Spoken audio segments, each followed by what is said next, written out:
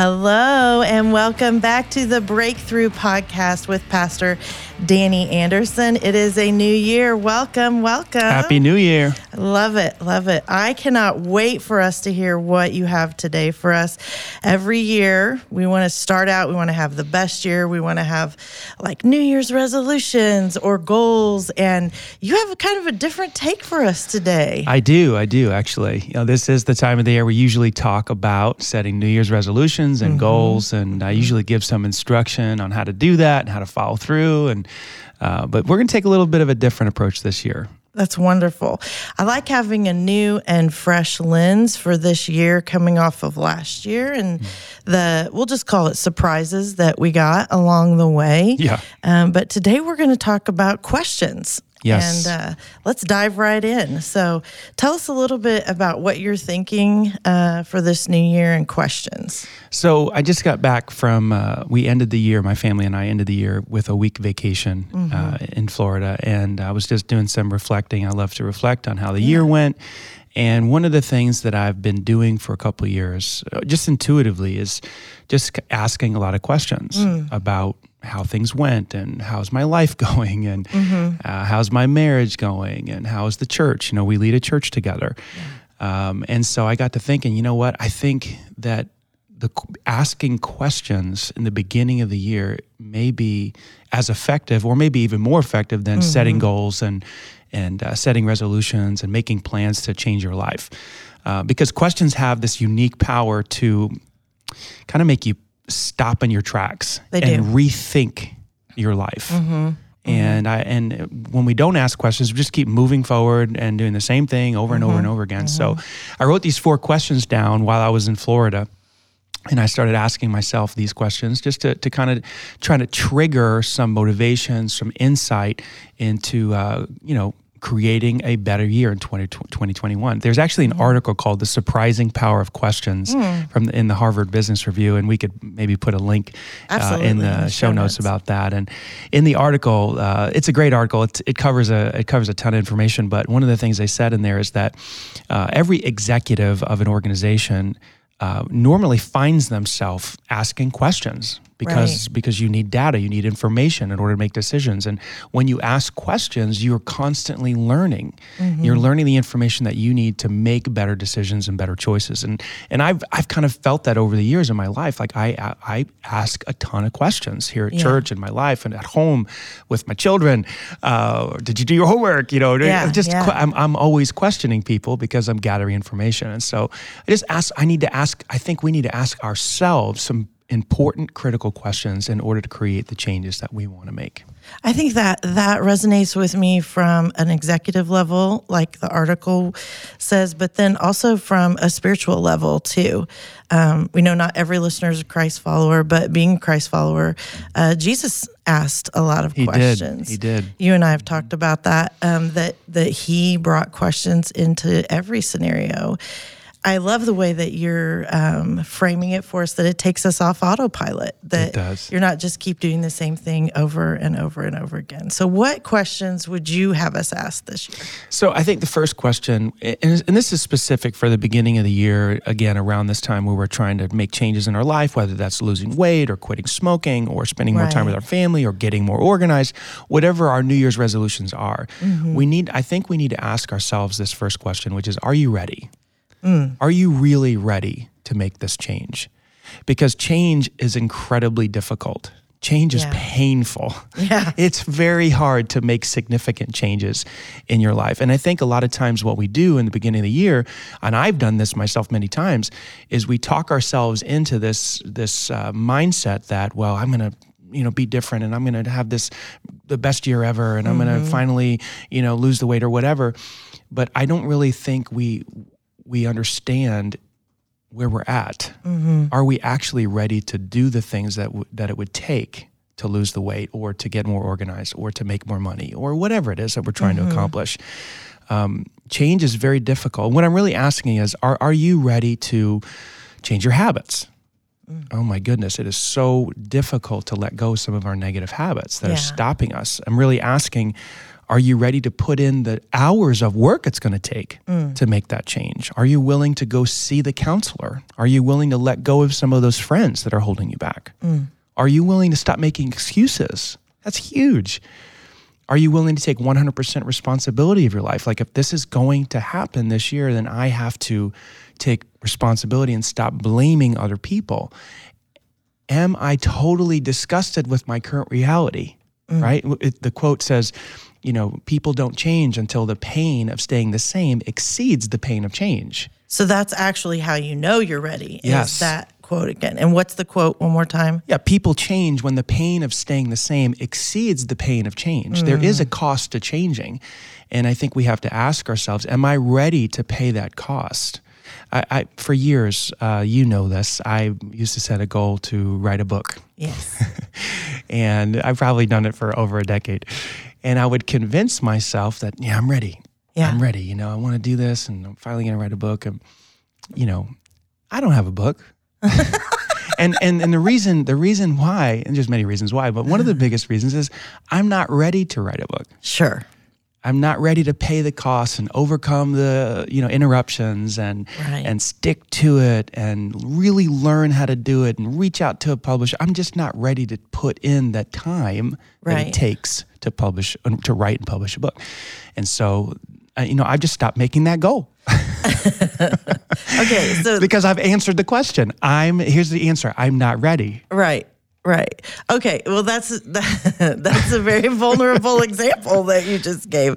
But you can look at your life and know that there are places in your life where the pain either got to you or because you have a lot of success in other areas that you must have at some point been ready to move on that. Sure. The one example that comes to mind is years ago, when I was a high school pastor at Emmanuel Church.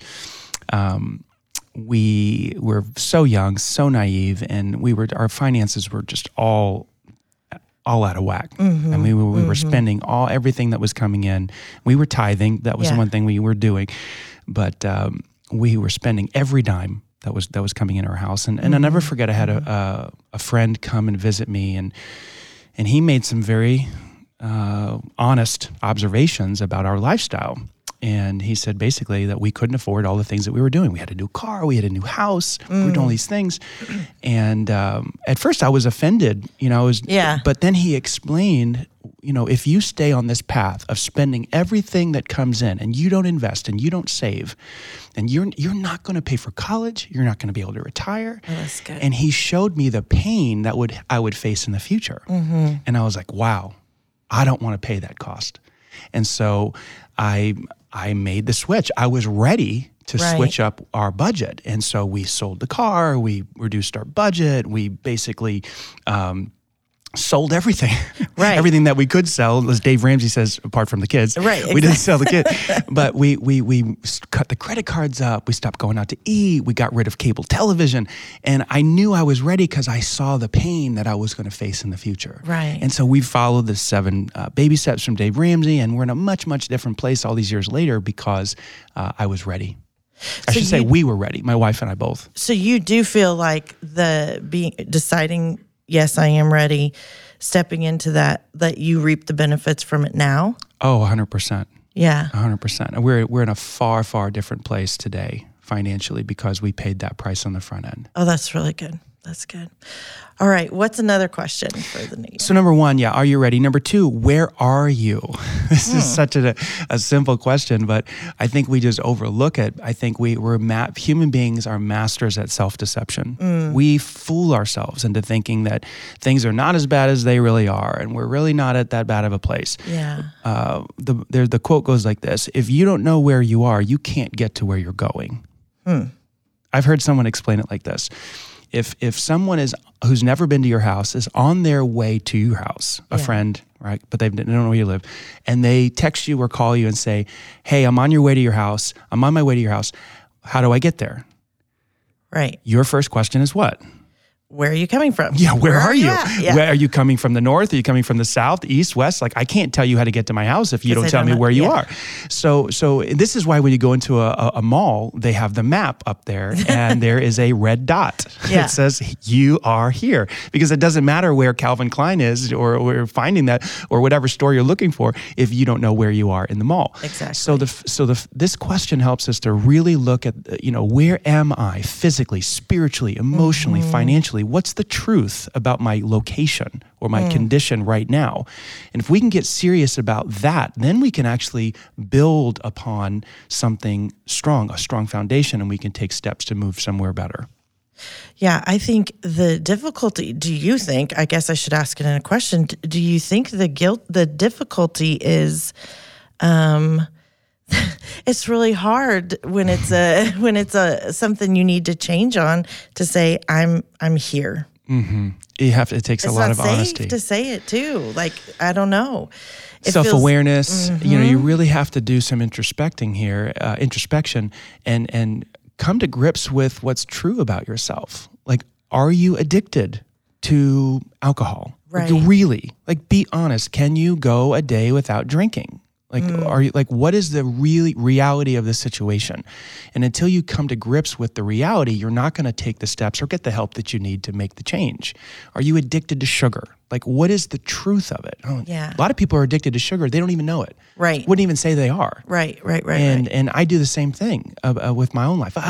You know what? I'm doing this behavior. It's just kind of a hobby. It's kind of fun, but it's not that bad. Oh, that's a key red flag. It's just a huge not that red bad. flag. You've heard people say that. Yeah. And what are they really doing when they say that? Oh, that's the minute you know that something's gone wrong. They're justifying. Mm-hmm. It's justification for your behavior. That's really good. I'm not addicted to my cell phone. I'm not addicted to social media. I just get on a little.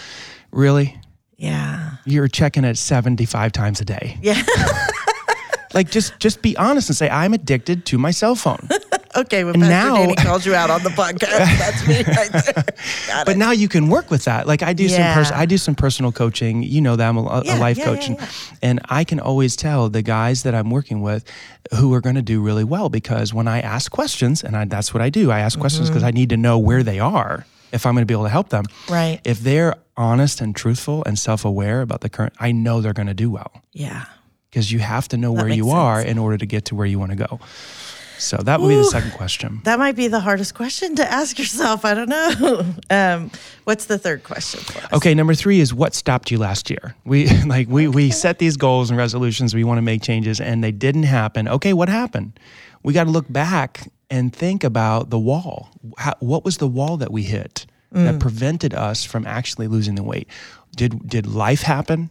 And things just got busy, and so you took your eye off the ball and you stopped exercising. Right. Or some people have kids, we have kids, you have kids, and the schedule or whatever, e-learning, or just the craziness of how the schedule was interrupted caused you to order food out because you couldn't cook healthy anymore. And so now you're ordering out, and your pizza's coming in and Chinese food's coming in or whatever. So you got off your diet. Like, what was it? And so history always gives us the true story.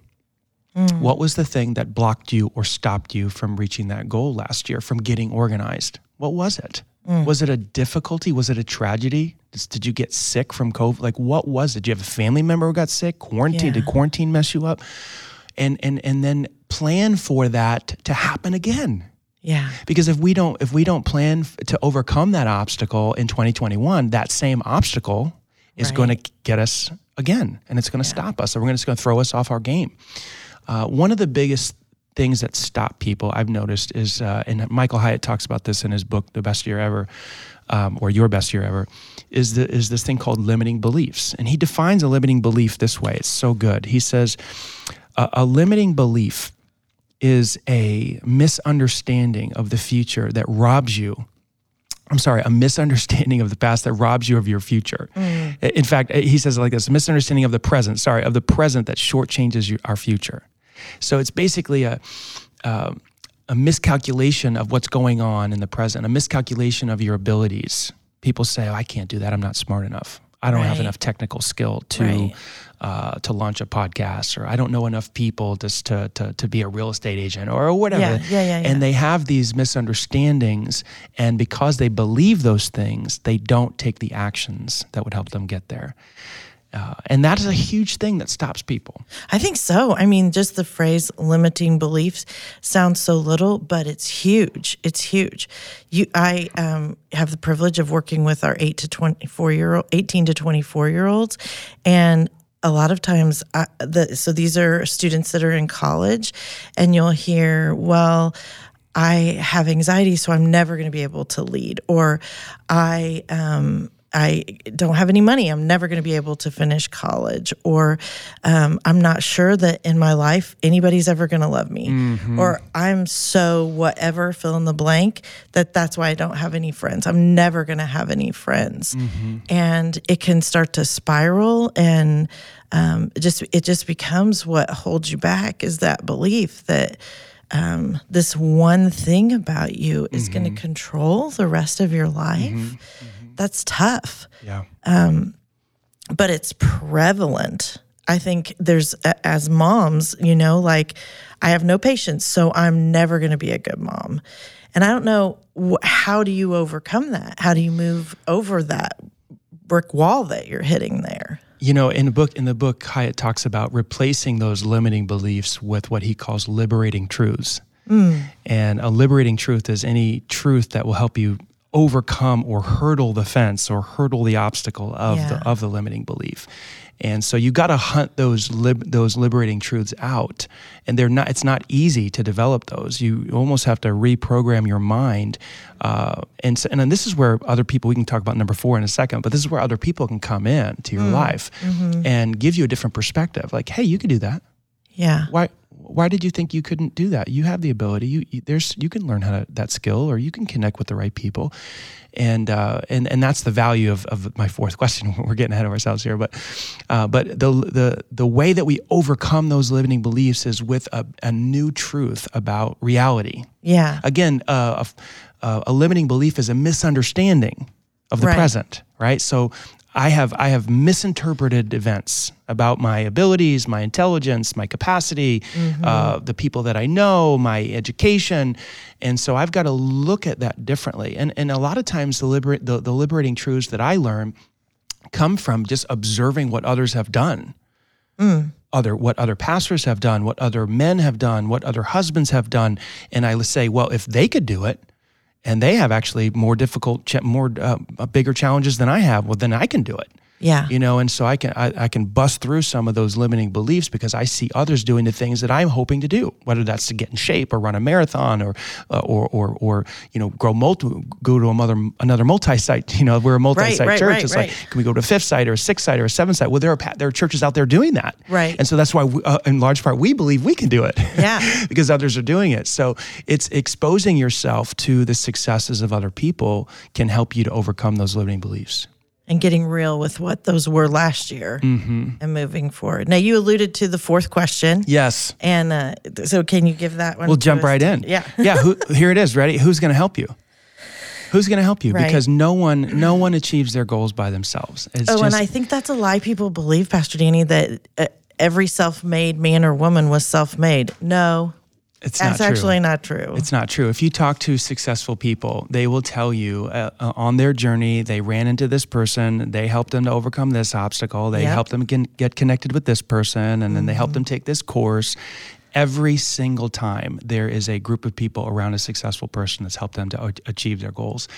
And this also is something that Michael Hyatt covers in his book, Best Year Ever. The title is Chapter 12, The Journey is Better with Friends. And in this chapter, he talks about J.R.R. Tolkien and his friend C.S. Lewis. And I'm a huge C.S. Lewis fan. You are too. And after Tolkien wrote The Hobbit, his publisher came to him and said, hey, we want more. We want more material. We want more books. And Tolkien actually was frustrated because he said, I don't have anything left to say about hobbits. Can you imagine that? No, yes, but no.